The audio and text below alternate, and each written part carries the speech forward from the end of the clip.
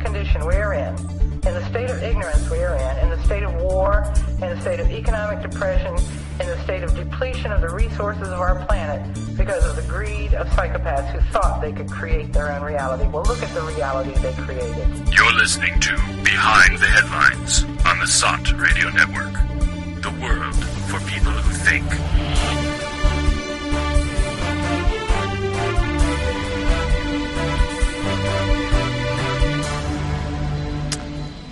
Hi, and welcome to Behind the Headlines.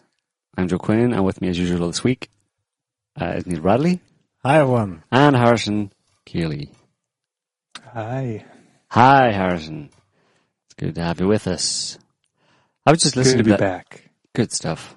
I was just listening to that intro there, and the thought occurred to me how prescient Laura's words were, or how almost predictive, or very true Laura's words were when she recorded those, and that was many years ago. The bit I'm referring to, obviously, is the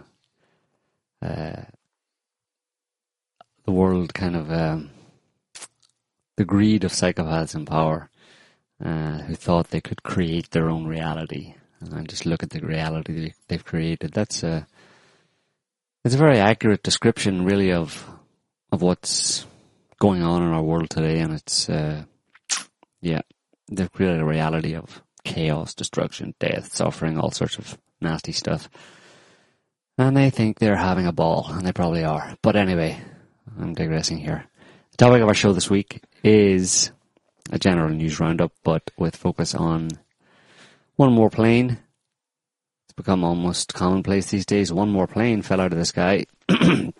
Not just fell out of the sky, but there seems to be a lot of strange things around this one, in the sense of conflicting stories from the news, from the authorities, and still not a lot of evidence about anything that really, or what really happened to that plane, or where it is, or where the people are. Of course, I'm talking about the EgyptAir crash that, disappeared during the week.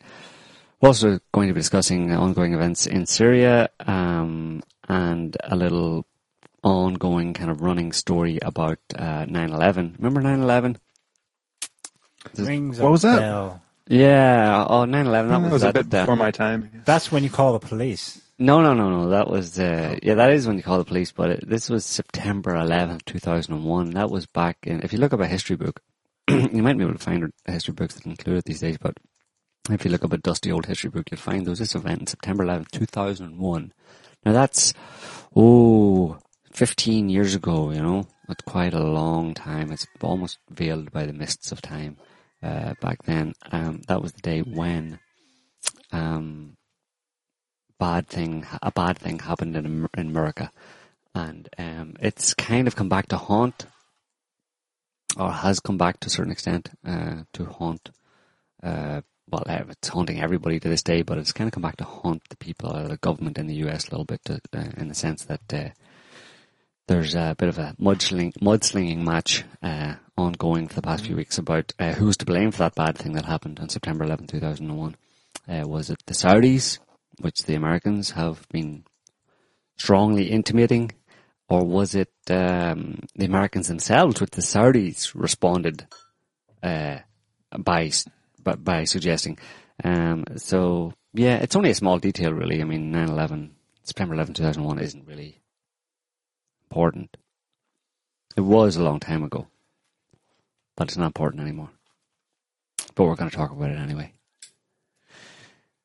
And, and a few other bits and pieces just to, in case you forgot, or have missed,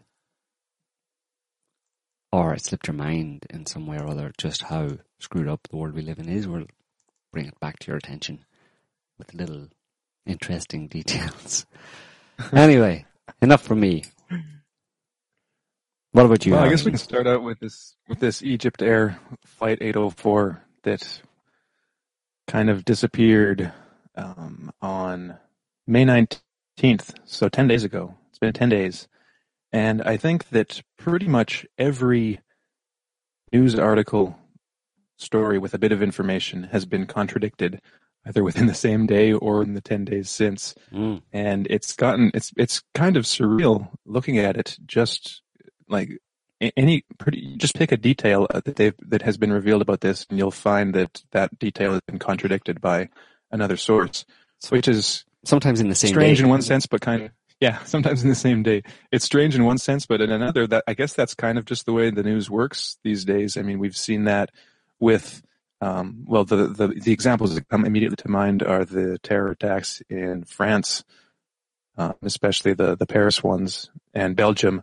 I mean, just where a little bit of news gets released and then automatically it's contradicted. Now, the latest one, maybe we can talk about some earlier ones, but the latest one is that I found.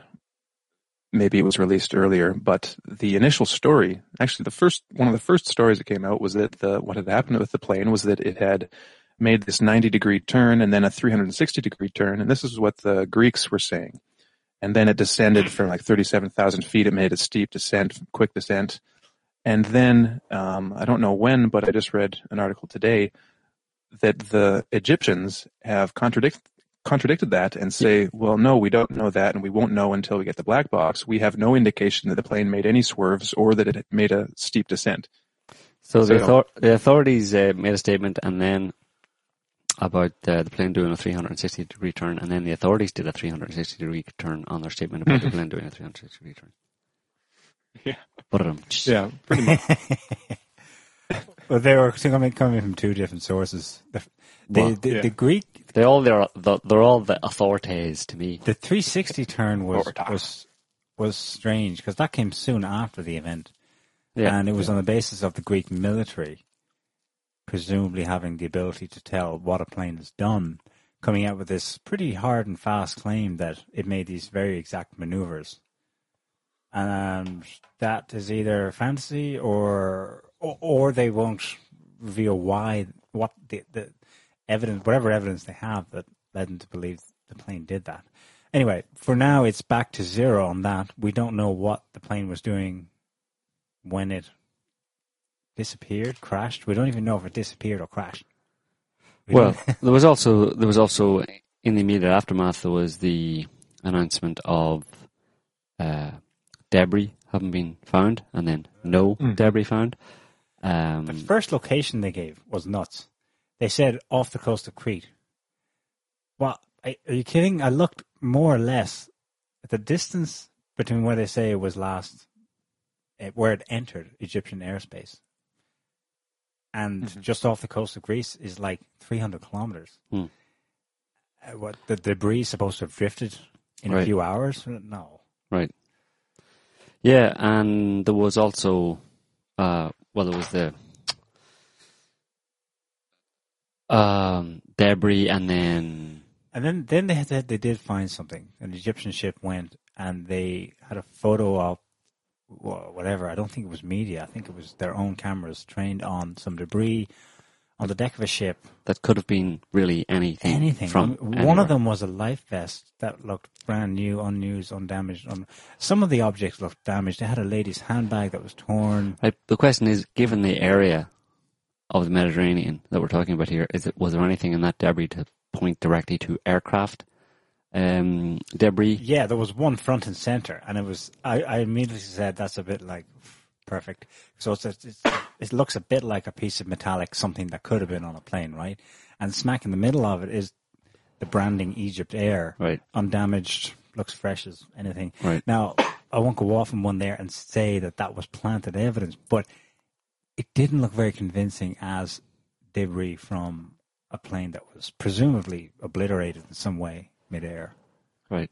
Right, and the debris that they've found, there's been a few more pictures that have come out, and it's all pretty small pieces, like you said, like little bits of luggage, some like fabric, some what look like portions of the plane seats, like with the cushion and the stuffing exposed, and just little kind of unidentifiable bits and pieces of stuff. And they say that this is all that's been found, including some like small body parts. So nothing as big as like a limb or anything. So I don't know exactly what small body parts would mean, or how, a body would be, broken up to such a degree and not being able to find any larger body parts. Exactly. But the thing about this is that, at this point, I think that just given that you can't trust anyone, I think that the proper mindset and attitude to take is that to not believe really anything until, well, you can, even then you can't really believe anything with official investigations. Mm-hmm. But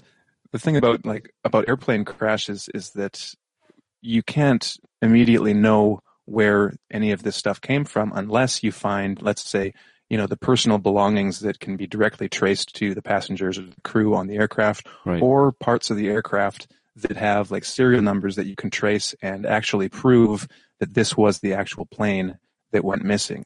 Mm-hmm. And so it will be a while, if ever, before the public gets that kind of information. But at this point, all we have are a few bits and pieces of something, from somewhere, and it may or may not be from this crash. And I think that's all we can conclude at this point.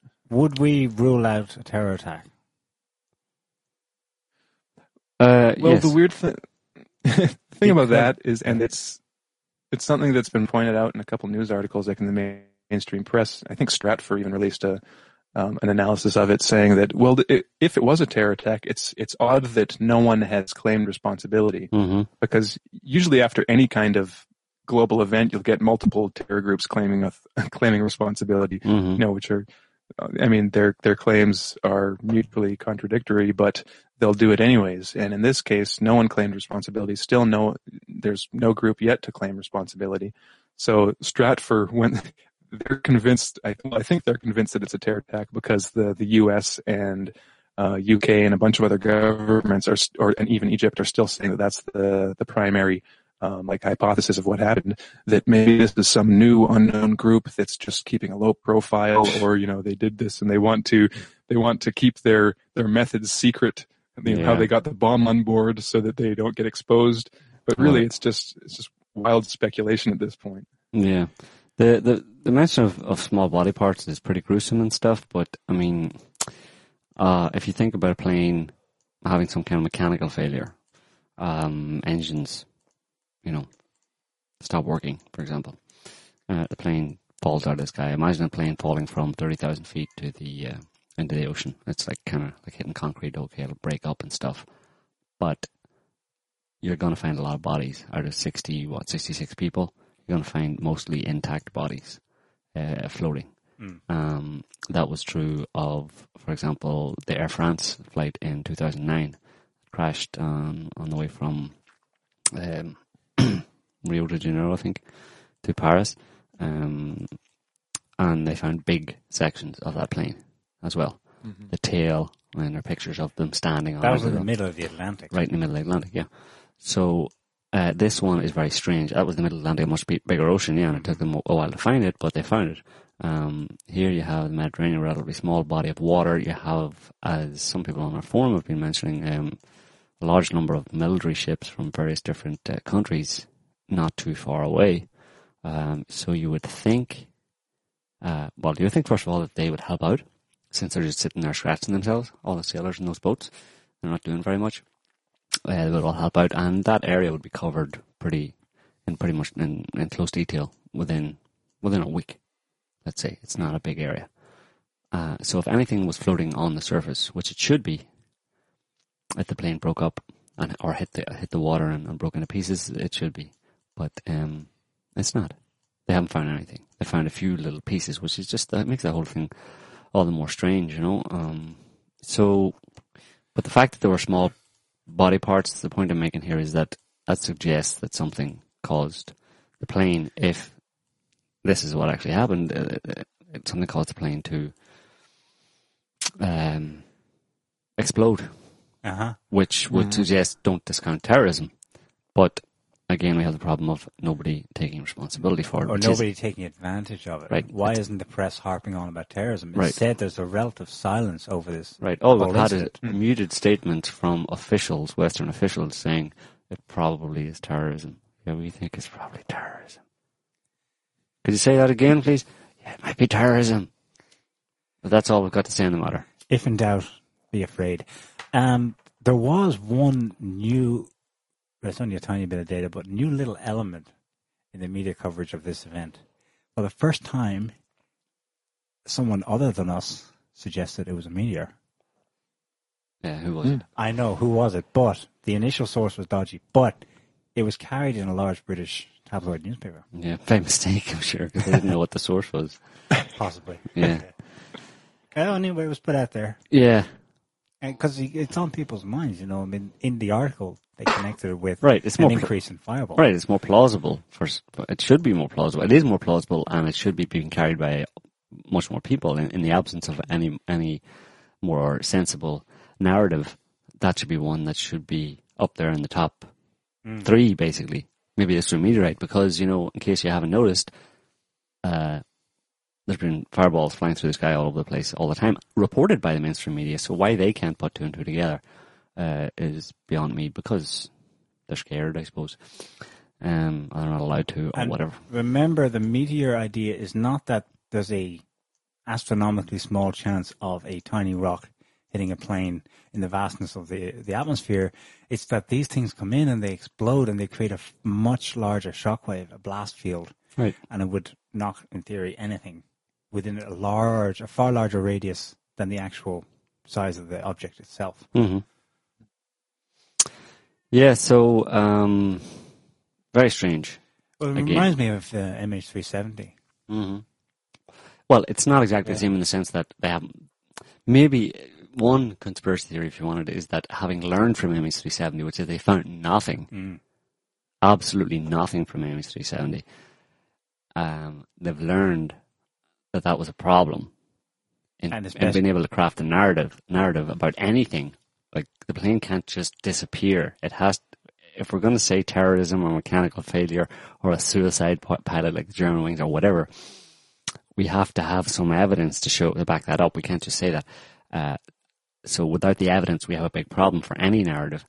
So having learned maybe from MH370, if this plane, for some strange reason, just disappeared as well, maybe somebody got together and said, listen, we got to have some wreckage.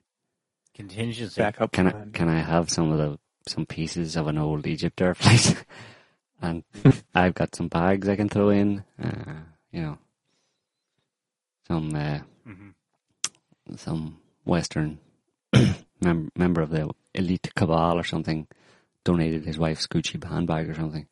And they would have people throw it into the mix. They'd have people in the military in the nearest countries primed and ready to say the right things. So the Greeks come up with this. Yeah. Well, I'd say the people doing this, if this theory is plausible, the people doing this would be fairly secretive and it would be compartmentalized in the sense of, and you wouldn't need a lot of people to do it. I mean, you just dump some stuff in the ocean, right? And then give someone a hint, say, hey, check over there. There might be something. You could even dump a black box, at the bottom of the ocean once you say it's fine. Speaking of black boxes, well, a couple little details that may or may not turn out to be relevant. First of all, there was a signal that was received while it was still flying, and it was recorded as a smoke alert signal. So some of the areas of the airport registered smoke and sent a signal that there was a smoke alert. So there may or may not have been smoke causing that signal to go off in the final moments of the plane's journey. And then just recently, I believe it was last night, came out with another story that the emergency locator transmitter, its signals, there are 3 of them on aircraft of this type, and one of their signals was detected.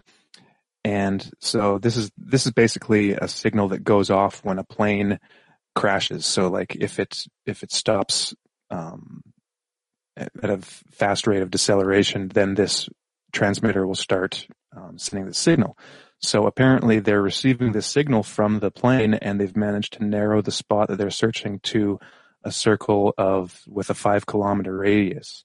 So, we'll see what turns out. What turns up from that, because then they'll be able to get closer, presumably, to the black boxes, which send out a sonar ping. So who knows? Yeah, it reminds me again of the Air France 447 in 2009, flying that we mentioned over the Atlantic. the signals that were reported from the plane were just completely haywire, just all sorts of speed, and, anomalous speed readings and temperature readings and all this kind of stuff. The whole electronics on the plane just went kaflooey basically, and it was funny to see them try and square this with the pilot, what the pilots were doing, which is just, they came up with, I suppose when you really want to make a square peg fit a round hole, you can, and you come up with all sorts of fanciful, implausible ways in which things can happen if you're intent on avoiding the more uncomfortable truth, that the evidence actually points to. But those readings from EgyptAir were, they can go off, like you were saying, for any reason or a reason other than what they indicate, But what it suggests to me again is that something happened to the plane, something catastrophic happened to the plane very quickly, and that really messed with the plane in a big way, not just structurally but electronically and everybody on it.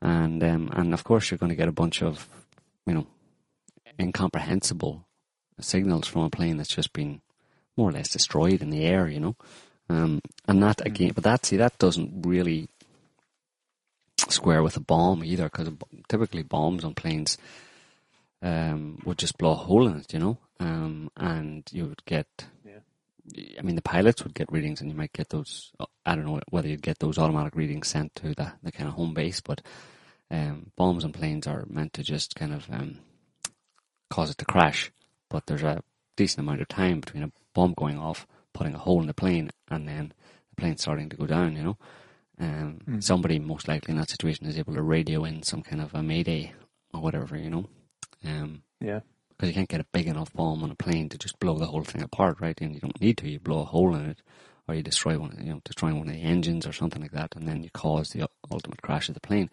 But again, what we're looking at in the case of EgyptAir is a sudden catastrophic event that meant that the pilots couldn't say anything, and the electronics were more or less just fried, and the plane just went from 1 minute being fine to the next minute being completely obliterated, at least in terms of communication-wise. The same thing, like I said, happened with the Air France flight. There was no distress call from the pilots, nothing. So we'll have to wait and see. But strange things happen to planes these days. Why aren't people waking up and kind of... why aren't people waking up? Harrison, can you answer that? No. Why aren't people putting together these things? Why aren't they sitting up and paying attention, It's kind of like... I don't know what the analogy is, but there have been very strange things happening, changing in our world around us in a very short period of time. But most people... Well, I don't know. Maybe some people are, but I think most people aren't paying attention. And maybe that's the problem. They're not even noticing these things because they're not watching the news. But even maybe the people that are, they should be more vocal about kind of wondering what's going on. It's a radical change in like air travel, for example, over the past 6 or 7 years. There's been, unlike any other period in our era of modern air travel, planes have just been falling out of the sky full of people. But Joe, there are more planes in the sky. No, there aren't. Not since the past 10 or 15 years. No. It's plausibly, there could be more planes in the sky. It's like, there are no tigers in France, right? And there are no kangaroos in America. So pick one of those two places. Let's say France. If suddenly people in towns and villages in France started seeing tigers, lions and tigers and bears, well, not bears, lions and tigers, roaming through the fields, would they sit up and take notice and say, this is strange? Because, I've never seen this before, and it is anomalous, that there are these animals that don't exist in this country walking through my garden. Sure they would. Well, this is kind of similar, And in fact, it's much more dangerous in the sense that people get on planes every day, but no one seems to really care that much. It's happening so often now. It's like, another plane went down. Well, I think people notice the extent that it makes them that bit little more apprehensive about flying. You would hope. But it won't be enough to stop them from flying.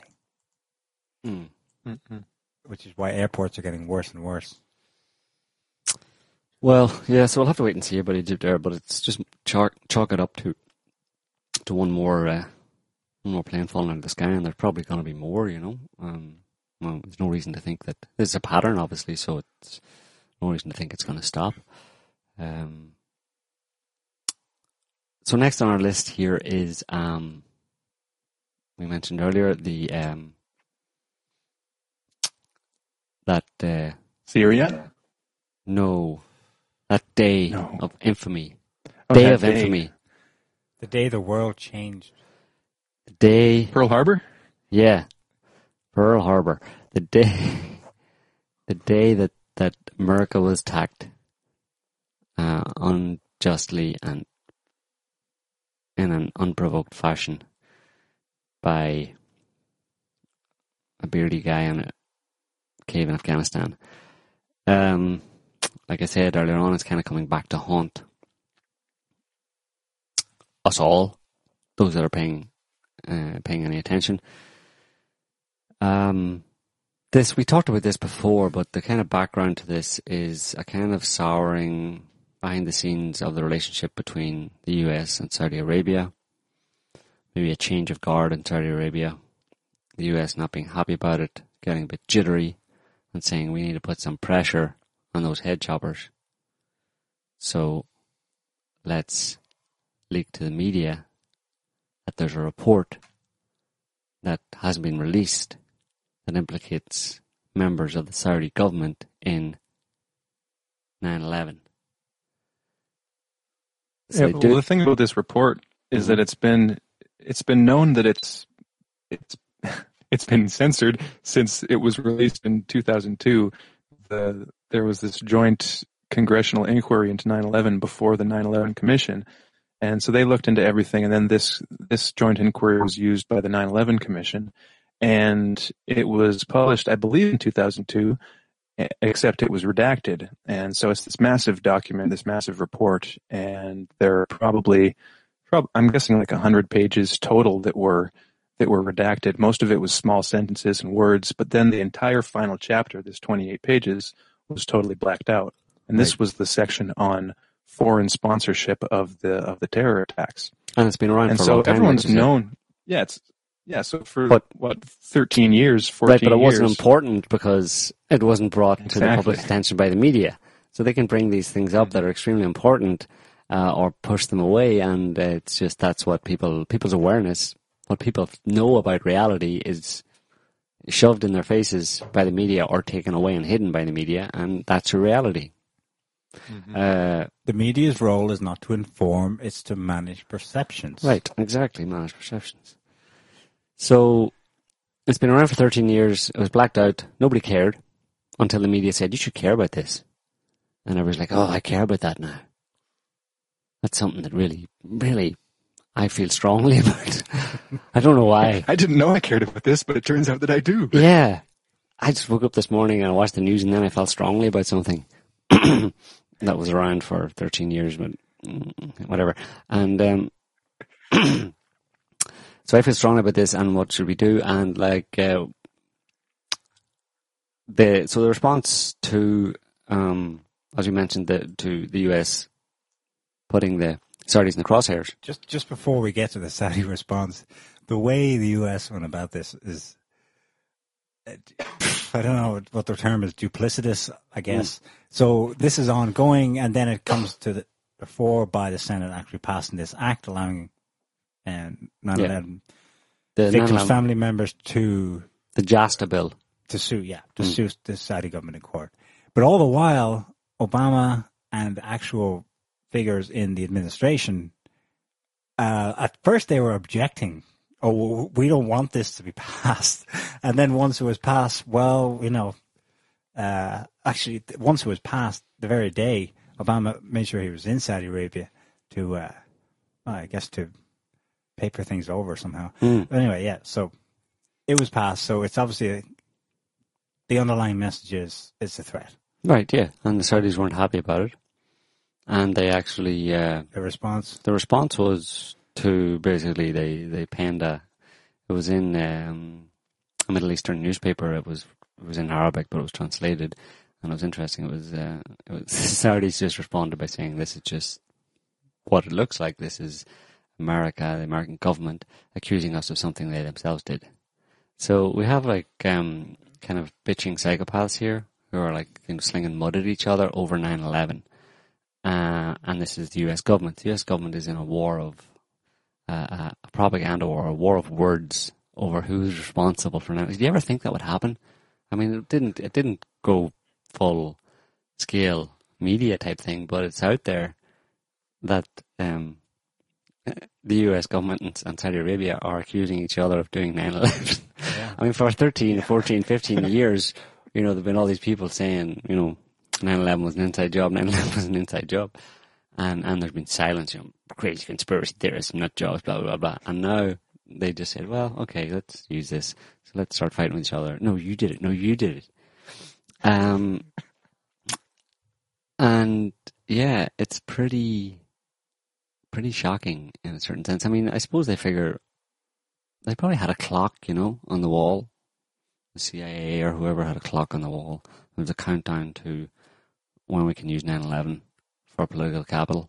And it was a certain number of years when the public mind will have gotten over it. Basically, it's now no longer an issue and we'll tone the media down. It'll go away and then we can bring it back to use it. And people, like we were kind of suggesting at the beginning of the show, people will be like, yeah, 9/11.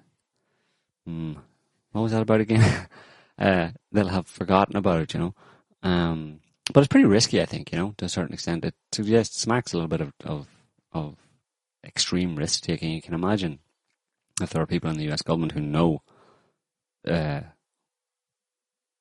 more or less the truth about 9/11, that it was a self-inflicted wound to one extent or another, and there are a lot of serious questions about it.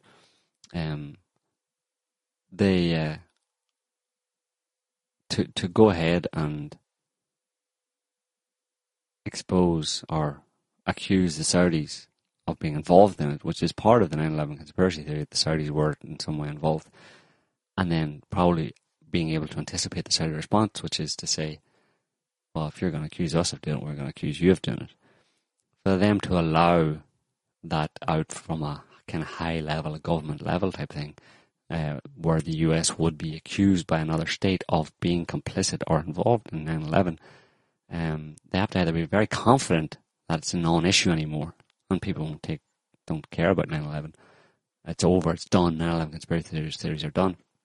Or they're just, they have some other, they're at the point where they're willing to take extreme risks, and of course, psychopaths tend to be high risk takers anyway, so.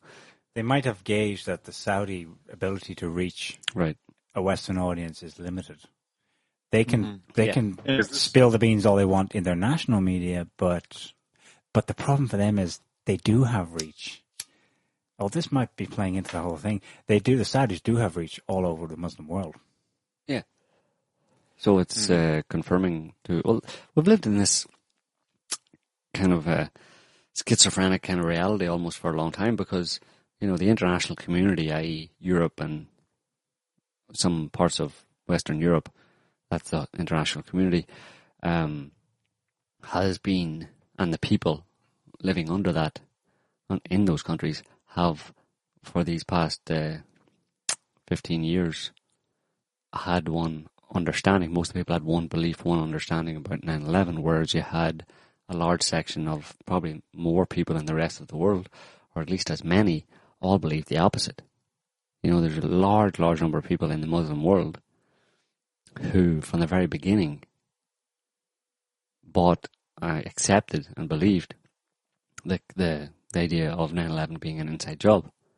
So the world is just in terms of what people believe in this world, 8 billion people and what they believe, on the big issues. It's amazing to think that there are, a few billion over here all think it was Osama bin Laden, and a few billion over here all think it was America.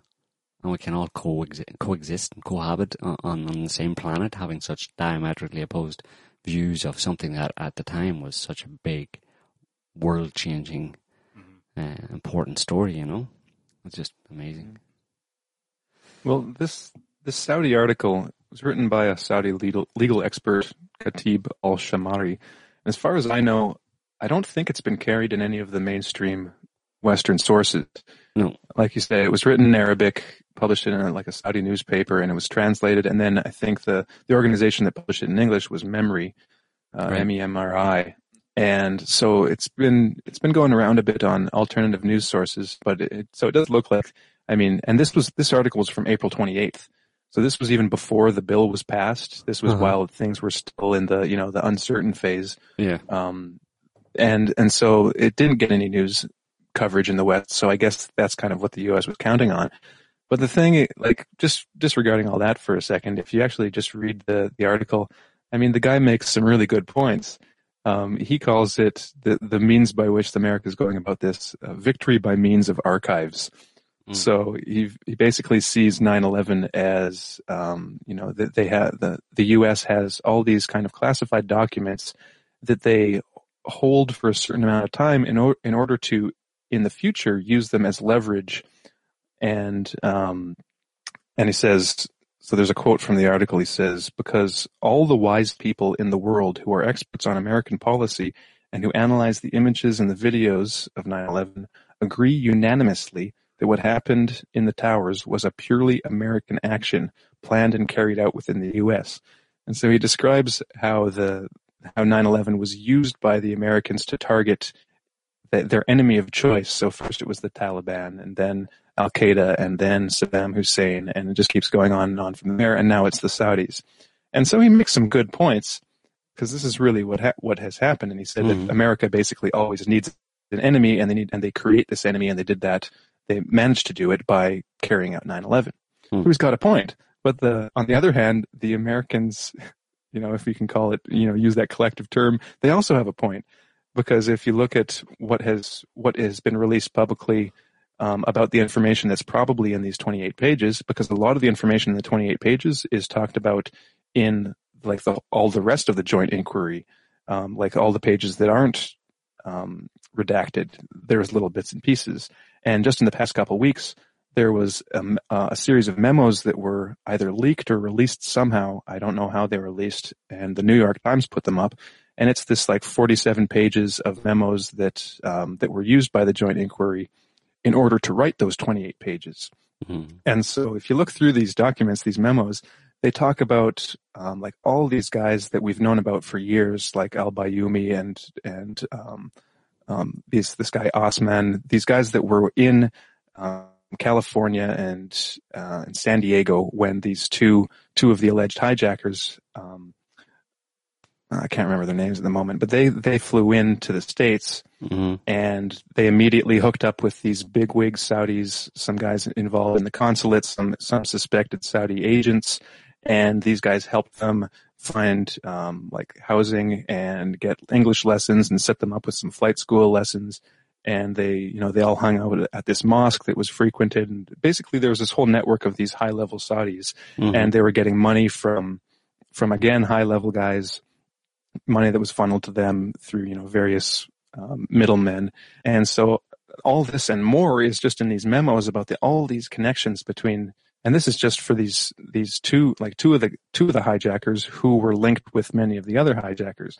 So, and all of that looks like it's pretty solid, like that information is probably true, or at least to a large degree it's true. But the thing about this is that there's 9/11's this whole kind of Pandora's box. It's this giant, complex thing.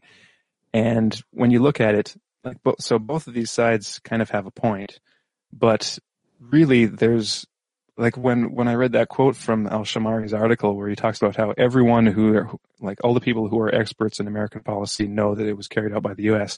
Well, that's not entirely true. I don't think. I think it is in one sense, but one of the journalists I tend to like is Wayne Madsen from the Wayne Madsen Report. I just read a book that he wrote a couple of years ago called The Sword and the Star. And it's about 9/11, and it's about the Saudis and the Israelis. And so he talks about all the stories. He talks about of course, the Saudi connection that I've just been alluding to and giving some details about. He also talks about all the evidence that hints to an Israeli connection. And that would be like the art student scandal, the dancing Israelis. And, he gets into a lot of detail about just how widespread this, not only Israeli spying was in general, but all the connections that has in America and had with other things. So like 9/11 particularly, but with the Saudis and with things like drug trafficking, money laundering, and there's just a whole lot going on. Yeah. And he talks to a lot of people. He's got a lot of sources in military intelligence and politics, and they all say to him that they all know that the Israelis did it. The Israelis were involved to some high degree. So both the Americans and the Saudis are going after each other, but they're both conveniently leaving out any mention of the Israeli connection, which I just find interesting. I think the problem is that when you talk about Israelis or Saudis or even Americans, whatever, it's kind of missing the point, because all of it, when you look at it, none of it can be explained by this traditional kind of view of individual countries and people representing those countries, or representing the interests of those countries against the interests of others or with the interests of others, or that kind of a connection at an overt level. It all suggests people who are kind of working on their own and beyond the oversight of any national governments, essentially. And together. Yeah, together. It's kind of like the people involved behind 9/11 were people who some of them had their base of operations in Israel, or had a base of operations in Israel. They're not necessarily Israelis in that sense. They also had a base of operations in Saudi Arabia. They have a base of operations in a lot of countries. They have access within those countries. So it's individuals in positions of power, but not publicly known, in those countries, who are kind of selected or selected to join a kind of elite kind of group or society. That's why it gets into all sorts of secret societies and stuff. It kind of blends into it, I think. But that's what it suggests, is like people who are culled or taken from positions of influence within countries and incorporated or not indoctrinated, but maybe indoctrinated into a kind of a group that then goes about and carries out operations like 9/11, using the power that they have to affect a particular result or serve a particular agenda. But in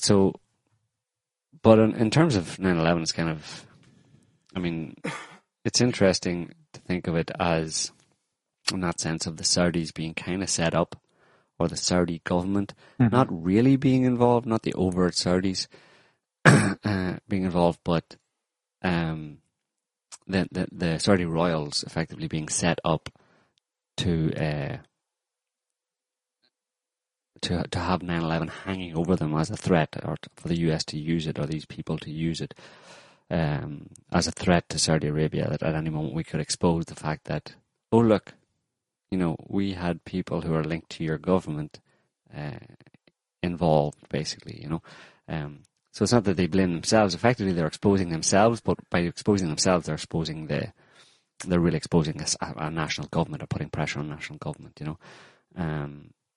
Because, when you think about 9/11, you see the Bush administration. It's very clear when you see the Bush administration that they had very little understanding of what was going on, Obviously, the office of the president had no clue. He was being ushered around the country on that day, trying to make sure. Cheney had a clue. Cheney had a bit of a clue, maybe suspected, but I reckon Cheney's one of those blowhards who kind of really tries to get into the inner circle type thing, and they keep going, and just go, Cheney, just go home, will you? He's like, no, but I really want to know. Just go home, will you?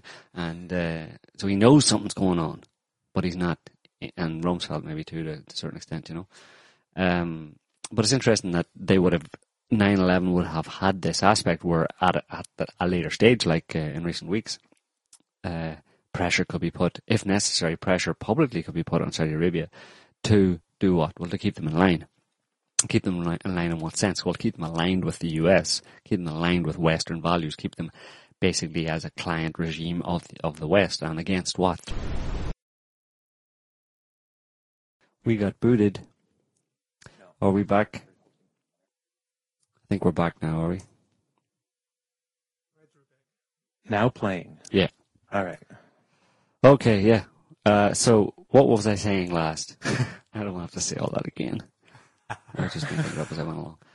The real or the ultimate function of organizing and carrying out something like 9/11. Yeah, well then, I mean, that's what we figured. We finally it's one of those things where you look at it and you get involved in the 9/11, what was it for? Look, invading Iraq, oil, war for oil,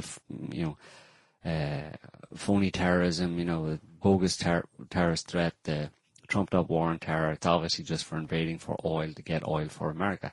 But on a broader, more important geopolitical perspective, and this is going back, 100 years, it's a continuation of the same policy of the West, which they've always been extremely nervous about, which is, like we've talked about on several occasions and written about, it's the fear, America's fear, the West's fear of East Eurasian integration. I mean, they say it publicly themselves. Of course, they dress it up in the Russian threat and stuff, but it's not. Russia is no threat to anybody, anywhere really. Quite the opposite. But it's a threat, a very definite threat to the Anglo-American Empire and their domination of the world over the past whatever number of years. And 9/11, just looking at it, even on the face of it, you don't have to go into too many details. You look at what they did immediately after 9/11. They invade Afghanistan, they occupy Afghanistan, and they occupy Iraq. And those are two very strategic countries in the Middle East. They figure they have Saudi Arabia locked down in the Gulf states. Iran's under sanctions. They have Iran locked down. And then they go in and clean up a few other potentially problematic countries. Libya, Syria. Israel's taken care of. Lebanon's too small anyway, whatever, But they go for those big countries, and geopolitically the point of taking those countries is to make sure Russia doesn't get them, that Russia doesn't expand. You're basically putting up a wall, a block. You're saying, our boots are on the ground here, right in the Middle East, where you might want to expand to, and you're not going to do it. And then they go into Ukraine, and stick the knife in and twist the knife with Ukraine, and we're going to take your Black Sea Fleet. Mm-hmm.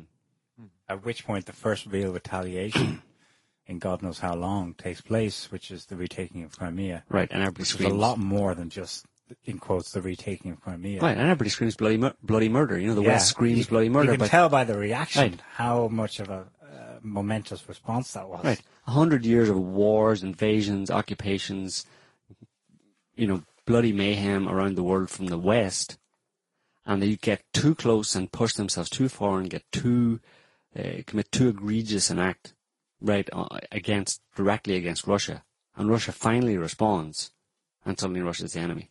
Are you kidding me?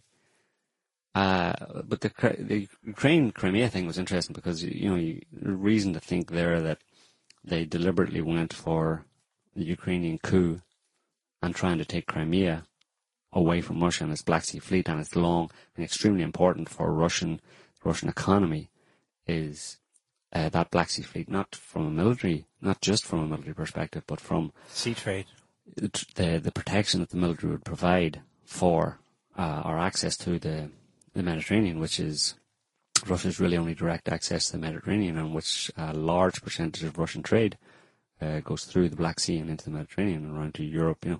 So taking their military base away from them, which was the goal of the coup in Ukraine, was a direct economic attack, an attempted economic attack on Russia, really egregious, really in your face, like really hurting type thing, and potentially could lead to massive change in Russia and a destruction of Russia as we know today. Let's say that's their goal. But they do that, go through the process of the coup in Ukraine, with the implication that they would no longer have access to the Black Sea from Crimea, knowing that Russia wouldn't, or expecting that Russia wouldn't tolerate it, would take Crimea. And then as a backup, okay, maybe we'll be lucky and they won't, because Putin's such a wuss. He won't respond and take Crimea. and we'll be able to deny them the Black Sea Fleet, and that'll be like a really, almost like a death blow to Russia. But probably he will. But even then, Plan B, we get something out of it, because whenever he takes Crimea, forever, we're going to harp on and on and on about how he invaded Crimea and annexed Crimea and Cold War, Soviet Union designs, Russian imperial designs trying to take over the world. We can scaremonger about the Baltics. You're going to be next. We can build up NATO. We've got a backup plan here where it's a win-win situation for us, no matter what he does. But of course, when people do that, you have the option of just saying, taking the bait effectively that you can't resist, that you can't not take. If it is a bait, you go ahead and take it and secure your interests. And if they say, well, now you're bad, we're going to say you're really bad to everybody forever. We're going to call you all sorts of bad names forever. You can just you remind yourself that you have the option to just go double bird flip, and there's always the double bird flip option. Just go, whatever. Thanks for Crimea. Up yours. Crimea River. Yeah, Crimea River, Obama, whatever. I got Crimea. Yeah, but now you're stupid and you're like, everybody hates you and we're going to put missiles around. And you're not coming to dinner with us at the G7. Yeah, you're not allowed to come to our meetings anymore. Look at me and Francois Hollande. We're buddies. We're buddies. We're like that. We're like bestest buddies, and he doesn't like you anymore. John Kerry actually got James Taylor in to sing You're My Best Friend Forever or some song. Yeah. You've got a friend, yeah. That was after the Paris taxi. As an aside, can I throw an aside? I think I see a scenario, a Crimea type scenario coming up with China, because the whole South China Sea issue is also about Chinese access to shipping routes. In the war games the U.S. held, I think last year, but it's an ongoing theme. It's not just a one-off event. The ongoing war games theme they have with Vietnamese military, Filipino military, Australian, whoever, joining in U.S. exercises in that region. The specific scenario they exercised was a situation where China forced their hand and they had to, quote, choke off the Malacca Strait, which is a kind of Eastern equivalent of blocking the Russians from the Med and strangling them economically. And they're running around trying to get suck up to Vietnam and different East Asian countries there on with coastlines on into the China Sea. This week they lifted the arms sale ban to Vietnam for the first time. They just sent more troops into. Hey Vietnam, if you be our friend and don't like Russia anymore, we'll give you lots of good weapons. You wanna join our friends club? But you have to hate on Russia. Pinky swear that you'll hate. Or sorry, China. Pinky swear that you'll hate China, and we'll give you weapons. The Vietnamese are. What's that? The war? What war? Oh, that was history. I mean, that was like such a long time ago. Yeah, Obama's like over in what was he in Vietnam? In Japan recently. He was in Japan recently, actually, where he did the. Well, he's courting Japan, so he's obviously they're focusing on Japan. Yeah. Obama is being told by his, advisors to focus on Japan, go on, and do some pats in the backs and offer some weapons and some aid and some attaboys, some Twinkies or something. I don't know, free Twinkies for life. Well, what they offered them was grotesque. What it was he was the first sitting president to go to Hiroshima. Yeah. So he goes there and he's all, I'm sharing your tears, look at my tears, but wouldn't even say sorry. Didn't apologize and talked about the war, the Second World War, and talked about the souls, the people who died, their souls are calling to us to take stock of where we are and other bullshit like that. And I was like, no, well, if there's any souls from the Second World War in Japan calling to America or to Obama, what they're calling for is an answer to the question of why did you kill us all just to test a weapon?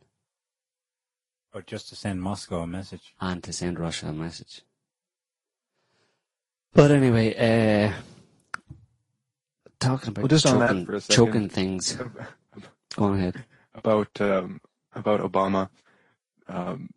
Trump just made a tweet or something about Obama's visit to Japan and brought up, Obama, why didn't you say anything about Pearl Harbor?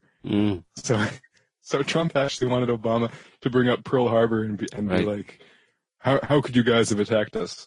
Yeah, how dare you? I just thought that was so typically Trump. Yeah. Jeez. I don't know. Like we said before, the kind of stuff going on this planet right now with these psychos, these nut jobs, these clowns that are supposedly ruling this world is enough to drive you to distraction. It's just, it's really hard. It's not really a really good topic to talk about on a radio show because it leaves you speechless, which kind of... Or leaves you only with expletives. Only expletives, yeah, which aren't good. Which you can't really say on the radio. No, I'd have to be using an awful lot of that, and that's not that doesn't make for good conversation. So how do you describe, the effect that it seems to have on me is that their trump card against people who would try to speak truth to power is to carry out such injustices and tell so many lies in such an increasingly egregious and blatant way that the people who would speak truth to power, they cannot do your job for you, or you think that's effectively what's happening because can everybody not see? Just look at Donald Trump. Their trump card, no pun intended, is to bring Donald Trump in and have him act like a big, utter doofus, an idiot, like a blethering BS artist who just says stupid things over and over again.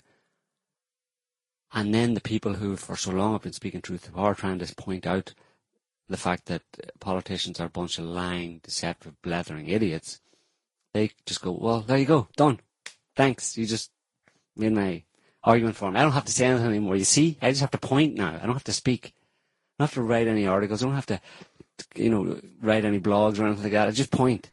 I'm just going to get a big giant finger built. And just point, anytime I want to make a point, I'm just going to point at Donald Trump, for example, or point at something that Obama was doing, or point at some other ridiculous event on the geopolitical stage.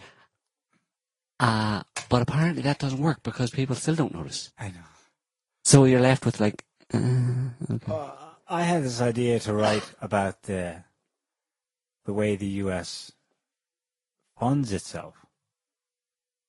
And can do all these things at apparently limitless expense. And there I was thinking, how am I going to structure this article? It's a pretty complex topic. But then the Donald just does it for me. He's asked by a journalist, what are you going to do about America's debt if and when you become president? And he goes, hey, listen, this is America. We just print the money. So all I got to do is point at him and say, well, there's your answer. Yeah. But for the average person who doesn't understand anything about the economy or money or whatever, they think, print money, yeah, it's good. I like money. Yeah, but only the US can do that. I wish I could print money. I'd print me some money right now. So, that's the problem. I think what we're seeing here is a kind of unveiling. And in a certain sense, it is good that this is happening because it's a validation of things that we and other people have been saying for a long time. It's really coming out into the public. So it's all true, effectively. At least there's some satisfaction in the sense of realizing that it's true, but there's not a lot of satisfaction because it's like, because maybe we were kind of secretly hoping that just wasn't quite as true as we were expecting, but it really is. It's worse. And they're unashamed now of exposing the fact. They've got so arrogant, crazy, cocky, nuts, whatever, that they don't care anymore so much about covering things up or hiding the big secrets that they were hiding all along. Now it's like, yeah, we're doing that. I mean, if this trend continues, you can see a moment where, I mean, they've almost done it already, where they would say, the US, for example, Western politicians would say, yeah, we align with Al-Qaeda, fund the Al-Qaeda terrorists. We give them weapons and arms there. We see them as a kind of irregular detachment of the US Army to fight against people who won't allow us to oppress them. And truth, justice, and the American way. At some point, you can see how they would just come out, and those would be the values. We have to go over there and steal those people's, that other countries' resources, because, God damn it, we need them. And if they're not going to give them up, well then, we're going to kill them. God bless America. To rapturous applause. It's not far off that, No. Where they would actually come out and say that kind of stuff, tell the ultimate truth, it's something I've been wanting for quite a long time. Just tell the truth, Just be honest about it, I still wouldn't obviously like it, but there would be they deserve a certain amount of credit for being honest about their evil intent. Stand up and be honest, just admit you're an evil psycho. By admitting what you're doing. But what makes it much worse is when you try to portray yourself as some do-gooder. That's what's nasty, and that's what gets you no credit whatsoever. Yeah, someone did an analysis, and most of America's wars since World War II take place during terms where Democrats are president. I.e. liberals, i.e. peace lovers, principle, fall into that category. Which isn't to say that wars don't take place when Republicans are presidents, but at least when they're president, like I'm the war president, it's in your face and everyone can see it. There's a certain amount of honesty there. We're going on a crusade for the Middle East, blah, blah, blah. I mean, okay, thank you. You just say it, But actually, statistically, it's worse when you have a Democrat. There's all this stuff going on, like, behind much more veiled terms about how it's for everyone's good. It's to protect you. We've got to bomb you to protect you. Right, but that gives the lie, or exposes the lie of democracy at the international level. The idea that there's any difference, or that there's, different ideologies in the US. At the international level, in the West, the people who rule are not elected. It's naked capitalism, naked greed, naked theft of all the people's resources, and always has been. Doesn't matter if it's a Democrat, a Republican, a Greenie, a Bluey, a Whitey, or a Pinky, or any other shade or stripe or whatever. It doesn't matter, because all of their political ideologies at the international level all converge on the same thing, which is America needs to continue doing what it's always done, which is go around the world and steal other people's stuff. There is no question. It doesn't matter what your political ideology is, or your religious beliefs, or anything else. That's what happens. And they all come to understand that, because they realize that America is built on theft in more ways than one. And if you want America to continue to be strong, you have to keep stealing. Right? At the lower levels, there may be some more local government stuff. There may be a difference there probably is differences in political leanings and stuff that may actually have some meaning, but not at an international level, and never has been, hasn't been for forever. Mm-hmm. But yeah, I like Trump. Why? Because I just realized that Trump's stupid, in a strange sort of way. He's kind of cunning, but he's also stupid. I probably don't get many arguments from people, because even people in the mainstream media in the US are tend to call him that and stuff. He doesn't come across as the most intellectual character or someone with a lot of brain power in the kind of, I don't know what way to describe it. He obviously is intelligent and, like I said, in a cunning kind of way, predatorial and stuff, but he's not the most eloquent, or he doesn't have the most developed intellect, let's say. But he's got the biggest words. He's got the best words. He has? Like what? Yeah. That's what he said. He says he's got the biggest and best words. Yeah, he's got the best words. I've got all the best words. I recruited them. Mm-hmm. That was his response when people suggested maybe he wasn't the strongest intellect. Yeah. Hey, hang on a second. I've got the best words. Some of my biggest donors are big words. My best friends are big words. Yeah, like China. Yeah. China. No, but I like him because of the promise that he holds. And he holds the same promise as Bush, which is what I was talking about earlier on, that Bush was of a similar ilk, a similar intellectual capacity, or maybe a bit worse, probably around the same. And the thing about Bush was that his low level of intelligence meant that he was too stupid to not say the wrong things, it was too stupid to lie convincingly and well all the time. Hence Bushisms. He's the kind of person who had been brought up with a silver spoon up their rear end since we're born, in this elite kind of clique and stuff. They come to think that they're divinely ordained or whatever to lead and to rule, and this is the way it's always been. And they're so detached from the ordinary life of the average person that they think they kind of project that onto everybody else, and that what they want is what everybody wants and it's good for everybody. They tend to believe their own lies a lot, and totally miss the point that, you know, there is another kind of, the rest of the population basically, who live a very different life and have different kind of concerns and values than we do, and we have to accommodate, you know, that, and we have to kind of like correct for that in what we say. We have to appear to be of the people. Mm-hmm. Bush thinks that everybody lives in a mansion basically, and everybody's doing really well, you know. He thinks it's great because it's great for him, so it must be great for everybody else, no matter what they say, you know. And given enough time in that environment and a feeling of power, and, you know, everyone's cool and I'm president and it's great and stuff, you come out with things that expose truths that he thinks everybody knows and everybody's okay with, but that are actually horrible truths that should have been kept quiet from the people, you know. Right. It's like the kind of thing where he said with that woman at some local town hall meeting or something, when he was up for re-election or something, a woman stood up in the audience and said, you know, talking about the economy and saying that she said, you know, I have to work 2 jobs. I have to work 3 jobs, she said. I've got several kids, I have to work 3 jobs.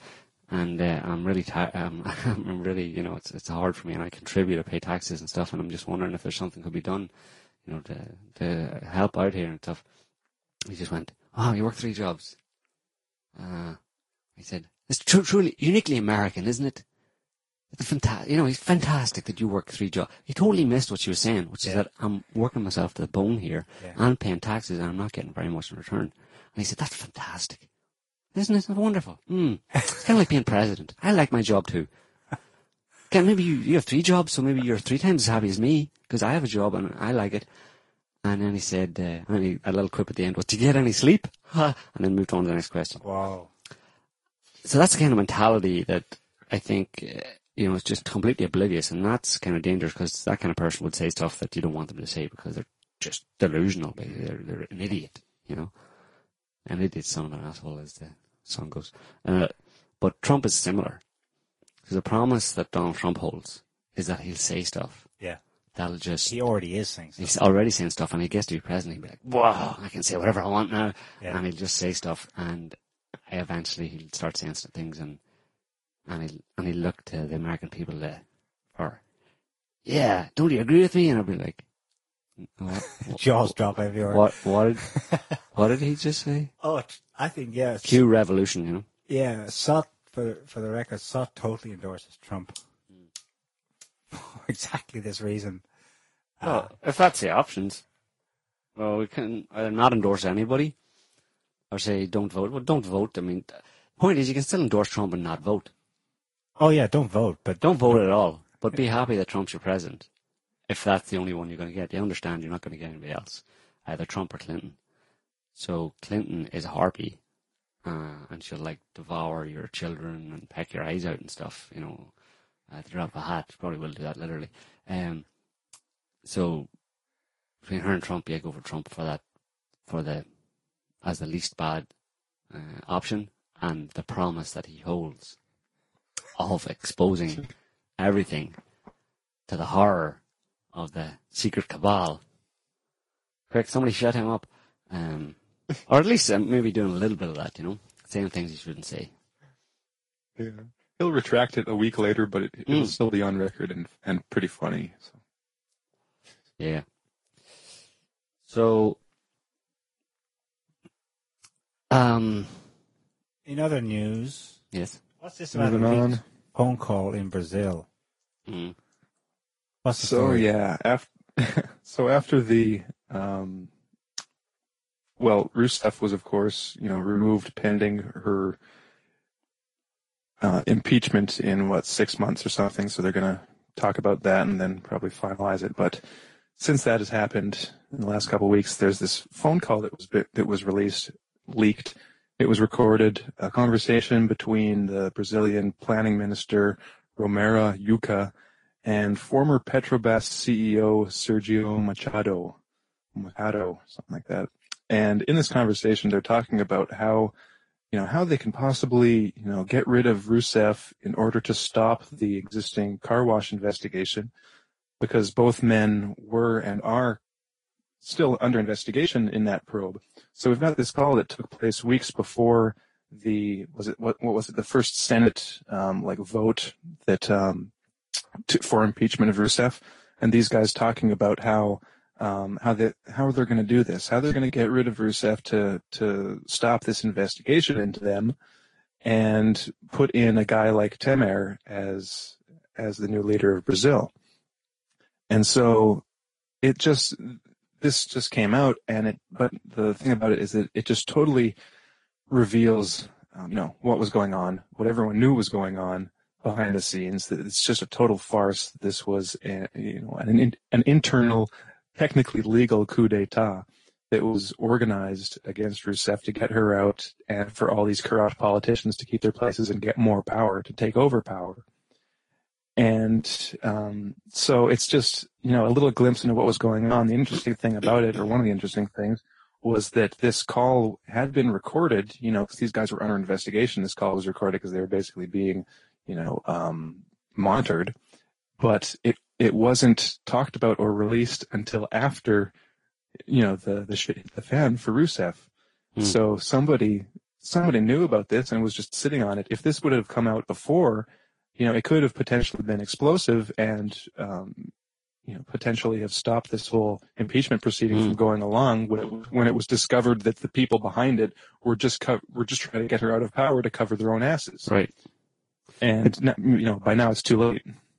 Yeah, exactly. That's what we're saying. We were saying that, I think, last week, that the idea is their plan was just get her gone. And once you've just got the door closed on it, then whatever comes out is fine because she's gone. It doesn't matter. It'll be hard to get her back, But yeah, the impression you get is that someone went around kind of corrupting, giving bribes to as many Brazilian politicians as possible, and saying, listen, it's all cool, it's all just normal practice. Let's do it over a number of years. And then said, oh, by the way, I have evidence. We've kept the evidence that you accepted those bribes, and by the way, we want to get rid of Rousseff, and we hope we can count on your support. Of course, you can't deny more than likely the US. I mean, the US doesn't necessarily have to have any kind of significant footprint in the country to have significant influence through business ties and stuff, particularly with the same in Venezuela, with the kind of the right-wing kind of capitalist clique in those countries all have holiday homes in Florida and that kind of thing, and are probably in close contact with, have been in close contact with the State Department and the CIA and stuff like that, so they all could have hatched a plan together, Well, for the record, Rousseff was asked about possible Washington involvement, and she says she's no evidence of such, right. but there is a ton of evidence indicating. She called it the Brazilian oligarchy. Mm. Yeah. And right there, you're talking about a class of people. Go on. No, I was just saying it's these shared interests. I mean, there doesn't have to be an order from the CIA or anything to do this, but there's this shared understanding that this is what our partners over there up north would like, and we'd like it too, and let's go ahead with it. We know they'll so there doesn't need to be like this direct chain of command. Yeah, and the leverage that the US can put on countries as well in terms of the international economy, countries that have a large stake or sell a lot of oil. I mean, they've been putting a lot of pressure on Venezuela, by those means, in terms of kind of international markets. I mean, it seems that there are people who can just say, no, we don't want to buy any of your oil, or we're going to pull our infrastructure out of your country. We're not going to develop it anymore. All different ways and means that you can put pressure on an economy and reduce a country's income, which then puts pressure internally on the economy and on people's. It was even simpler than that. What burned Petrobras in Brazil and Venezuela's oil company was the crash in the oil prices. Right. Because when they took out Russia, or they thought they did that way, they also took out other axis of evil in closed states that are unfriendly towards Washington. Right. Yeah. Because those, and the kind of oil companies, there's a lot of American oil companies involved in these countries, in terms of providing infrastructure for extracting the oil under deals that were approved by the government, but they would be getting a kind of a cut, or they were getting paid based on the high price of oil. When the price of oil drops, the companies are under no obligation to say, well, we're going to take a cut in what it costs us to extract the oil, you know what I mean? So they kind of tend to stop or withdraw their input in terms of the infrastructure, the oil infrastructure, the oil production infrastructure, the oil extracting infrastructure that they have. I mean, that happened in Brazil just leading up to Rousseff's impeachment. A couple of big American oil companies just say that they were pulling out of Brazil. They were stopping their production because they weren't getting paid. That, like you said, the drop in oil price meant that there was difficulty in paying these companies, but that's because they didn't take a concomitant reduction in their fees, which should be linked to the price of a barrel of oil. So, it's going to be an interesting few months. Has there been much of a reaction from ordinary people in Brazil? Counter protests? Because I can see one building. There should be. As far as I'm aware, there have been pretty huge protests. Okay. And expressions of popular support, but I don't know all the details. I don't know the demographics, or the statistics on it. But from what I have read, that she's still got a lot of support. Something they beat Rousseff over the head with for a couple of years was the exorbitant amounts of money going into hosting the Football World Cup and this year the Olympics. Well, what's going to happen now? The new regime is going to gladly capitalize on the fact that Rio is hosting the Olympics later this summer. And ironically, it would have been Rousseff who got that, and they beat her over the head with it, and now they think they're going to, bask in the limelight of hosting this prestigious international event. Come to Brazil, look how awesome and democratic. And I know, yeah. With a dictator, with a Pinochet in charge. Lovely. Quick word on Savchenko. Perfect poster girl. Yeah. My new favorite, Yuki. My name's Joe Quinn, and I endorse Savchenko for the presidency of Ukraine. Because she just embodies everything that is the new US produced Ukrainian society. She's a raving nutcase. She's just, yeah. Anyway, that woman is bizarre, but perfect. Yeah, perfect. I mean, I'm sure Russia's just saying, see, told you. Crazy Ukraine. How you deal with her. Yeah, you have her. Anyway, there's an article on SAT about SAT focus on SAT about summing up that situation pretty well. So, yeah, Syria. Quick one on Syria. Well, I'll just give a short little summary on Syria. There's some new developments. Just a really quick background. In February, there was the cessation of hostilities that was introduced. Now, this wasn't a full ceasefire. This was just like between certain groups, and it was temporary or, not permanent and not comprehensive. So that went through. Of course, it went as predicted. Some groups joined, signed on, some didn't. And of course, the U.S. and their allies, the HNC, the Saudis, all blamed Russia and Syria for targeting moderates, which was totally predictable.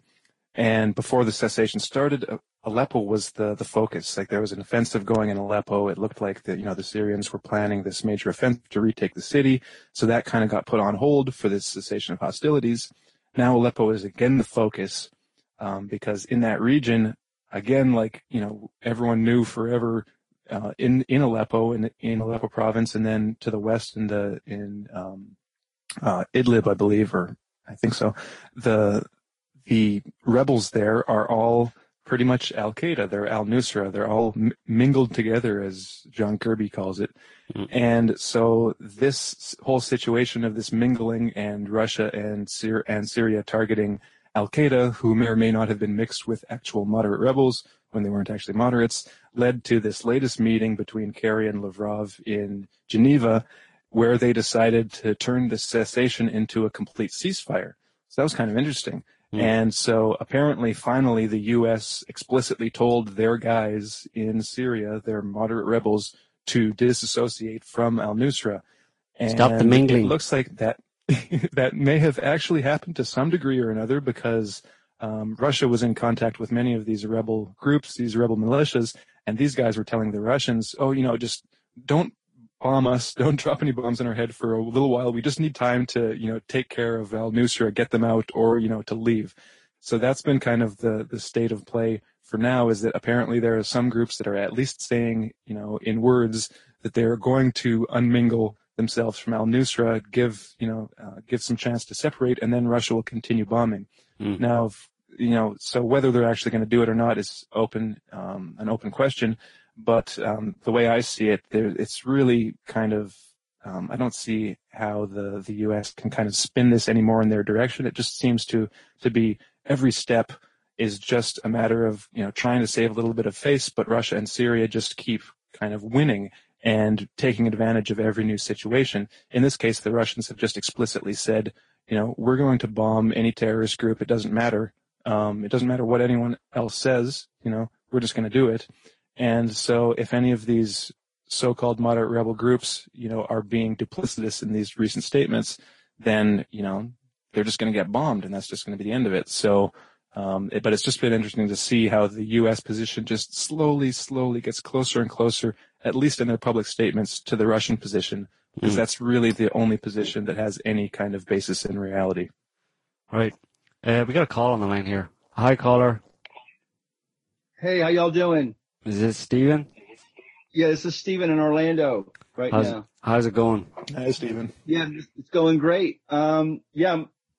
Interesting, your comments about Trump earlier. And I think that, his very crass way of communicating is perfect strategically for where he wants to go, and which is to be the president of the United States. So just like Bush Jr., a lot of people criticized him. He misspoke, didn't articulate rapidly and with accuracy. They put all of that, he's dumb and all that, but he actually used that to, to present a very folksy type of image that plays well to the voters. And I think that Trump will be similar in that respect. Mm-hmm. So, yeah. And I see him winning. Just like me. Not too smart. Yeah. Yeah, I see him winning. But he's definitely not an intellectual, but he's like a P.T. Barnum. In my estimation, he really represents the United States psyche historically, because he really does remind me of P.T. Barnum. And even though the population were aware that he was kind of like a scam artist, they still celebrated him, culturally. And I think that's kind of a similar situation with Trump. He's like a carnival barker, an everyman, the boss, he's all of that combined. And he's got this, there's this characteristic with Trump, is that he just doesn't seem to take stuff very seriously. That's something that's very marked about his general persona, in my opinion. Yeah, that's a good point. It's kind of scary to think that that's why Trump has the popularity that he has, is because he's as stupid as the people who want to vote for him. It's not really traditionally. It's not really the values or what you would expect a leader, the kind of values that a leader, or the qualities that a leader that you would want to have. I mean, the whole point of a leader is that they're not meant to be as stupid as me. They're meant to be smarter than me, so they can take decisions for me that I'm too stupid to take. Yeah, this is part of the corruption and the decline of the the quote unquote American United States empire, I believe. So I see this as kind of a positive portent, because I believe everything has to decline to a level of like near chaos, so we could actually regroup and rebuild into something that we could actually survive in the long term. So I know it's the system's so corrupt that, for example, I would definitely vote for Bernie if he were actually the candidate against Trump, right? Yeah. But I can't. Hillary Clinton has just definite history of blood on her hands, and Trump doesn't have that. But I still can't vote for Trump because of the way he plays on racist fears and so forth to garner support. It's a proto-fascist kind of aspect of Trump. I just never could vote for the guy. But I just find it an amusing phenomena to watch. I kind of predict that he's going to win. But hey, I'm just hoping that maybe Hillary gets thrown in prison and Bernie is the candidate. That would be cool. I could actually vote, Yeah. Anyway, I enjoy listening to your show, okay? All right. Thanks, Stephen. Thanks, Stephen. Take care. Stephen. Have a great weekend. Bye-bye. You too. Bye. Bye. All right. We got another caller on the line here. Hi, caller. Who are we talking to? Oh, geez. Hi. Yeah, it's Nick here from London. How are you? Hi, Nick. How's it going? Very well, Joe. I've literally just joined your call. I have to say that the reason I'm calling is because I haven't praised you guys for so long yet. I listened to your calls, your podcasts for many, many months and years. Just want to say good job. I'll listen to the rest of the show. Thank you. All right. Thanks, Nick. Cheers, guys. Cheers. Bye. Bye. Take care. Thank you. Cheers. I have a solution for, before we go to our last segment, I have a solution for Hillary. Back in the Middle Ages, I don't know if it's true or not, but, I mean, nobody's going to disagree that Hillary's a witch, right? And back in the Middle Ages, or sometime back then, when they didn't like witches, I don't know if it even existed, but it's a good idea that could be made to happen today. Because there are some witches around. Hillary's primary example. Yeah, accuse her of being a witch, and say you have a way to test it. Throw her in a river, a deep one. If she sinks, she's innocent. But if she floats, she's a witch. Let's do it. Does that sound fair? That sounds fair. It sounds like totally logical. Yeah. American justice, For the, Anyway, just That's what I propose if I was a test. If you weren't sure about her, which I'm not. You're on the fence. Yeah. Anyway, it's time for our weekly Cop Roundup. Where's your warrant? Show me the warrant, man. Show me the Where's your warrant? We don't need a warrant. Yes, you do. Wow, they just said they did not have a warrant. Get out of my house unless you have a warrant right now. If you keep smiling at me, like this is some kind of funny thing. Okay, There's nothing funny about this. Okay, then stop smiling. Wait! Hands in your head! Good now! And with us for this week's Cop Roundup, we have Brent. Hey, Brent, are you smiling? Yes, I am. Well, just stop it. What's funny? There's nothing funny about Cop Roundup. Stop your smiling. Respect my authority. I got good news, I've got bad news, and I've got worse news. Which would you guys like first? All at once. Let's see. I'll start with the good news. Good news is that they finally put a cop in prison for life after he was convicted of child exploitation. Let's see. He was Michael Edwin Harding, is a cop down in Florida, pleaded guilty in February to possession and distribution of material involving sexual exploitation of minors, attempting to coerce and entice a minor into engage in sexual activity and production of child pornography. He was named Officer of the Year in 2011 while at the Fort Pierce Police Department in Florida. And shortly after, he left that department to move to another one.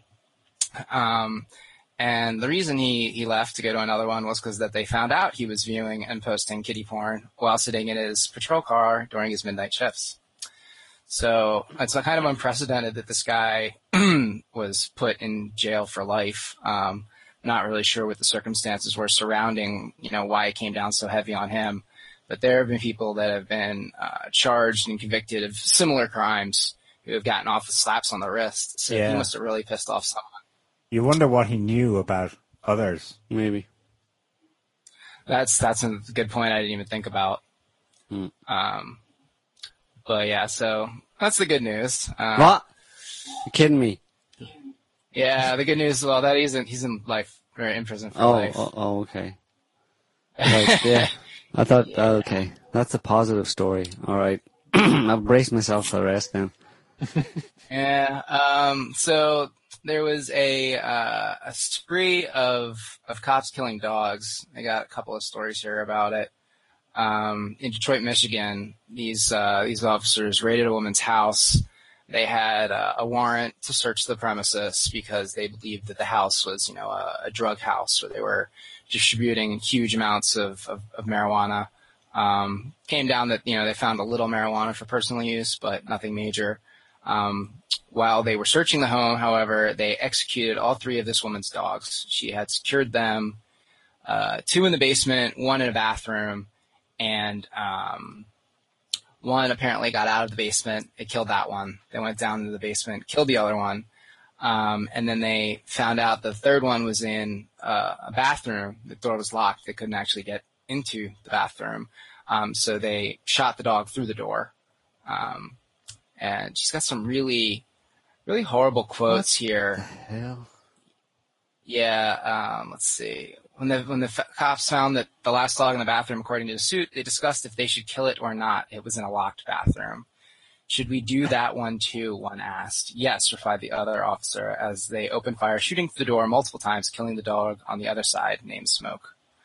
And then apparently they were happy about that.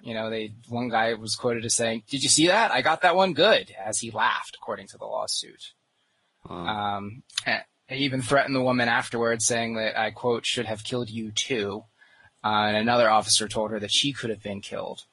There's actually a picture in this article, and you could see her home is riddled with bullets. The bathroom where they killed the dog, they must have hit it a couple of times, enough for it to be flailing around before it finally passed. Her bathroom is just coated with blood. It looks really disturbing. Then there's another article coming from Mesa, Arizona, where a family came home to find that their 2 dogs were shot in their backyard. These dogs were hit with beanbag guns, but it must have been at close range because one dog was, they couldn't figure out what was wrong with it. They were just bleeding. They had to go to the vet. And when they, found this little protrusion inside, the vet thought it was weird. And so he was trying to figure out what it was. And eventually, they did some surgery and they pulled it out, and it was a beanbag. There was, they were searching for someone in the neighborhood who apparently was reported as suicidal and armed with a knife. And they went into this family's backyard where the dogs were secured, and they shot them with beanbags while they were searching for them. And the family was never notified. They had no idea what had happened until afterwards. It's just really strange. You'd go in, you'd shoot some people's dogs, and then you just, walk away like it was nothing. It just demonstrates time and time again, these people, they view people's dogs just as, whatever, dog, killed it, no big deal. It's kind of explains how, they're able to so callously open fire on people. And so if they can treat dogs like that, then it's, not that far. Not a stretch. Yeah. And then I've got two other stories here about school cops causing trouble yet again. This teen was, this is in St. Paul, Minnesota, and he was arrested for, he said he was trespassing. It was after hours. He was trying to find one of his teachers to discuss, some classwork. And the cop just got very aggressive, very fast, started macing him, then pushed him onto the ground and, put his knee on the guy's back. And there's a video of this somebody else took. And, he's just consistently screaming at this kid. And this kid's like 5'2", and this officer's like above 6 foot. So again, it's just, another huge cop just tormenting, a child for, just for kicks, it looks like. When you watch the video, you can see that he's like kind of almost enjoying the fact that he's sitting there like torturing this kid. One of the teachers tried to get the person recording the cell phone video to stop. He knew his rights, said, I'm not stopping, I'm not interfering, like I'm just taking video. And then we have another one. This one is from Detroit, Michigan, where a girl, a high school sophomore, was being pushed, kicked, dragged, and pepper sprayed by another safety officer. Her crime was that she was trying to use an elevator with an expired elevator pass. So this 15-year-old girl was coming late to class, and she had class up on the 6th floor. So she hopped in the elevator and was trying to get up to class. And one of the teachers, started, asked her for her elevator pass, and she showed it, and it was expired. So the teacher, started, giving her ag about it. And, when she refused to get out of the elevator, that was when she, waved over the resource officer, and, the guy grabs her, pulls her out of the elevator, slams her on the floor, pepper sprays her. And there's video of this from it's like a security camera in the high school. But it's unbelievable the extent with which these cops just, they treat kids like they're some sort of perpetrators of brutal crimes. When in reality... Yeah. Yeah, go for it. It's insane. A resource officer, is that a police officer stationed inside a school? Yes. That's exactly what it is. It's not like a private security guard. It's a cop who answers to the local council, city council, or whatever. Yeah. Yeah. That's insane. Time and time again, they just, they escalate the situation to ridiculous amounts of violence using, pepper spray, which is basically, it's a chemical weapon, to subdue people because, so maybe they're, maybe they have a little attitude or, they're not 100% compliant. But it's just ridiculous that they can't, talk these things out like rational humans with functioning brains. They have, an on switch and an off switch. And if these cops get turned on, they just go full out Rambo style, slamming kids, causing all sorts of injury. And then these videos go viral. And you also see frequently that, any teacher or any school representative that's in the area will be very quick to try to shut down any sort of videotaping of the incident, because they know what's happening is clearly some sort of egregious violation of people's rights, but they don't want it to go viral and tarnish the name of their school. Yeah. There's another example of this. This isn't in a school, but in Boston, Massachusetts, there was a video of a off-duty Boston cop tackling a small older man in a fit of road rage. Basically, this old guy was crossing the street, and cop kind of like just drove through a crosswalk a little too fast. After almost being run over by the police officer, the older man, who was just, on foot, just, tapped the cop's window with his umbrella just to kind of, direct, you almost hit me, like, be careful. The cop immediately pulled the car over to the side, got out, tackled the guy. It's just ridiculous. The guy tried to run away, but then the cop caught up to him. Obviously, he's younger guy, and shoved his face in the pavement, puts his knee down his back. And there's a video of this too from some other citizen who was in the area who saw it happening. And it's apparently, he said he was a police officer, but refused to provide his name or his badge number. He was asked to show his badge. He was asked to identify, what his badge number was. And he states, if you ask a police officer for their name or their badge number, they're supposed to give it to you. They almost, it's like they have to give it up. But this guy wasn't interested in doing that. There's also in Wilmington, Delaware, a community is angry after Attorney General's decision to refuse to prosecute an officer involved in killing a man in a wheelchair last year. 28-year-old Jeremy McDowell was killed in September while sitting in his wheelchair on the city's west side. The story here is that there was a 911 call saying that this guy had a weapon and that he was suicidal. But it came out later that call was actually to distract from the fact that a robbery had occurred in the area. So the the robbers basically made this 911 call about this guy in order to confuse the officers to keep them busy as a diversion. And when the officers pulled up, they had guns trained on this dude, and the guy, was in a wheelchair, and they said that his hands were shuffling about his waist, and within like seconds of getting out of the police officer, getting out of his vehicle and pointing the gun at this guy, he had shot him like point blank range with a shotgun in the chest. And then the other cops, didn't know who had shot the shot, so after they heard that shotgun blast go off, they all unloaded on the dude, and he was dead shortly thereafter. Police say that they found a .38 caliber pistol in his underwear, but witnesses are saying that they said that he didn't see having a gun.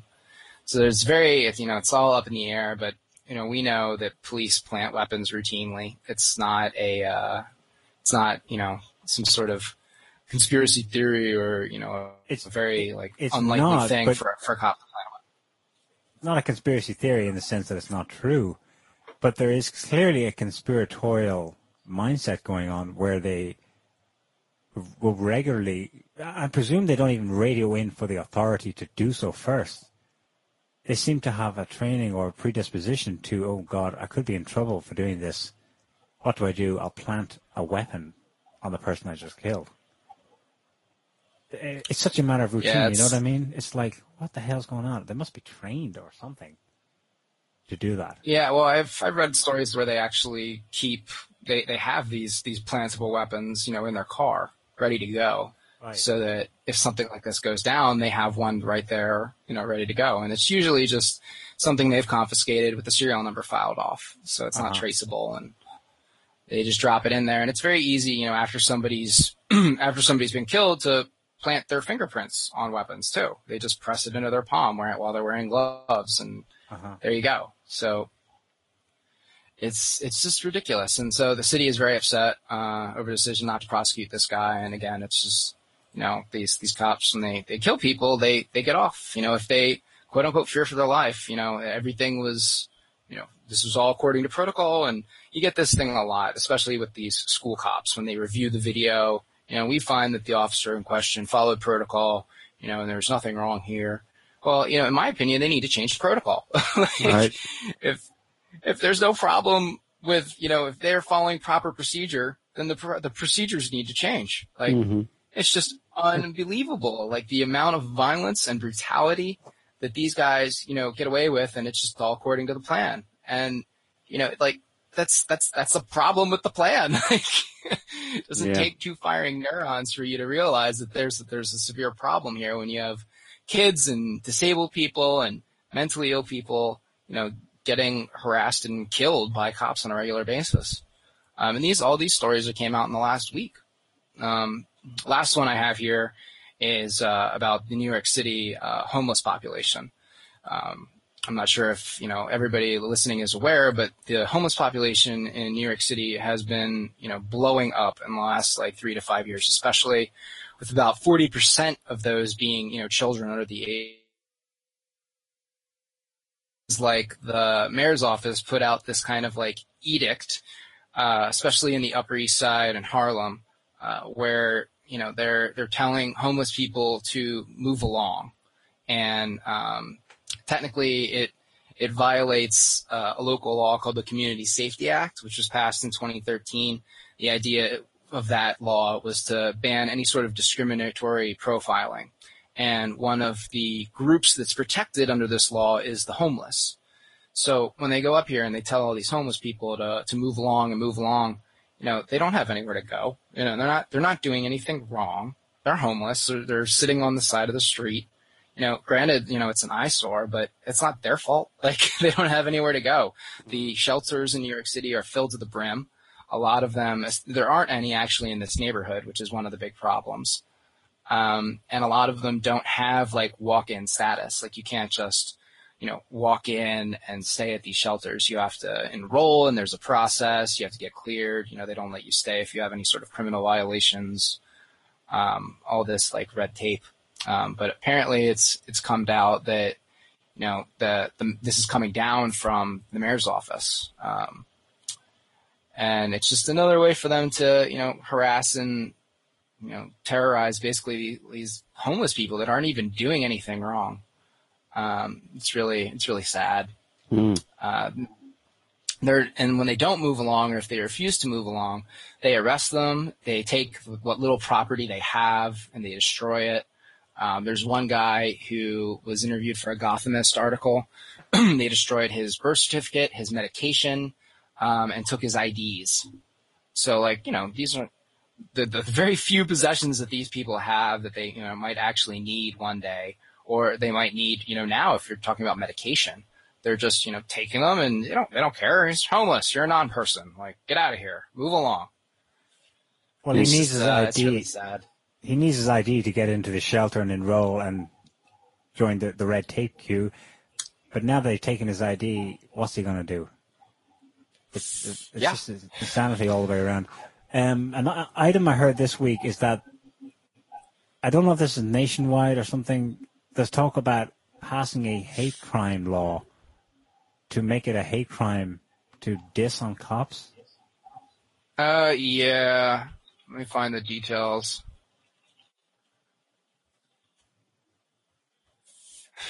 There's let's see, this one is talking about Louisiana. It's now a hate crime to quote unquote target police officers, and first responders. This isn't the one I was thinking of, but there's talk of more, they're passing these laws now where it kind of, it puts police into the same category as, minorities or, other protected classes of people. And any sort of, the scary part about this is, cops throw out resisting arrest very often. Anybody who's just not, completely compliant, you're quote unquote resisting arrest, and that these laws would make that a, extra punishable by these hate crime provisions.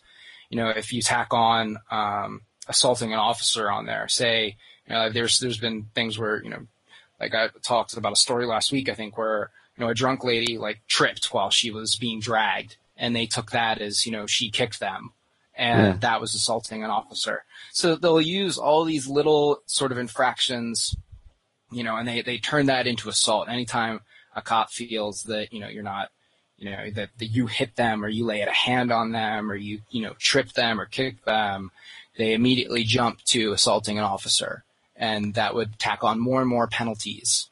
So it's just ridiculous. Isn't it kind of interesting that, what you're describing there is, in the actions of the police in the US, is that apart from their brutality against innocent civilians, they're accusing other people of what they're doing themselves. They're accusing people of attacking them when they're the ones who are attacking. They're accusing other people of being aggressive when they're the ones who are being aggressive. And that's the exact same policy that the US government is employing towards Russia, for example. So it's interesting that it kind of is reflected down at the, at the lower levels of authority in the US as well as the higher levels. Yeah, you see this a lot too. Victims being accused of, that which their aggressors are doing themselves, and it's happening over and over and over again. I can't imagine that it can continue like this, but it keeps continuing like this. So yeah, we'll see what it takes for people to get upset. I mean, yeah, absolutely. All right, well, that was as depressing as last week. It's very useful. It's very good that you're compiling this kind of thing, because it really adds that level of, because it's an important level of the picture to look at, because it's that level at which authority exerts itself directly on the average person. I mean, at the level of governments and government actions and stuff, there's a kind of like an indirect effect, but the police force are the kind of front line between the ordinary people and their leaders, quote unquote, So what they're actually doing is very, it's important to keep a track of and chart its decline, I suppose.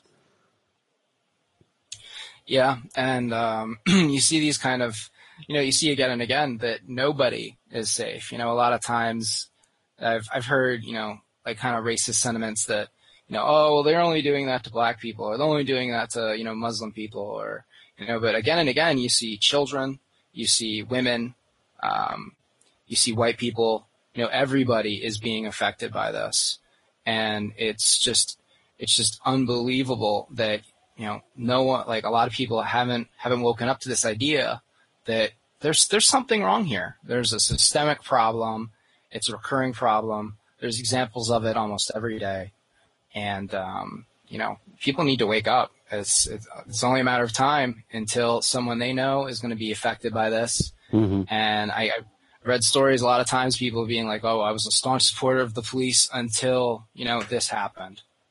And it's a shame that some really extreme, violent, traumatic event has to happen to individuals before they can, wake up and see it. But I guess that sometimes it's just how people have to learn. Mm-hmm. That's the way of the world, unfortunately. Yeah. Anyway, Brent, will you stay on the line? Yeah, sure. All right. Okay. Have you anything else to add, my dearest Harrison? No, I think that's good enough for today. Yeah, I think we'll call it. Bad enough bad news. That's not bad news. Really, one of these days, be aware, people, that if there's any good news happening, we will be the first. We'll do a special show to break the good news. But until then, it looks like we're dealing with bad news most of the time.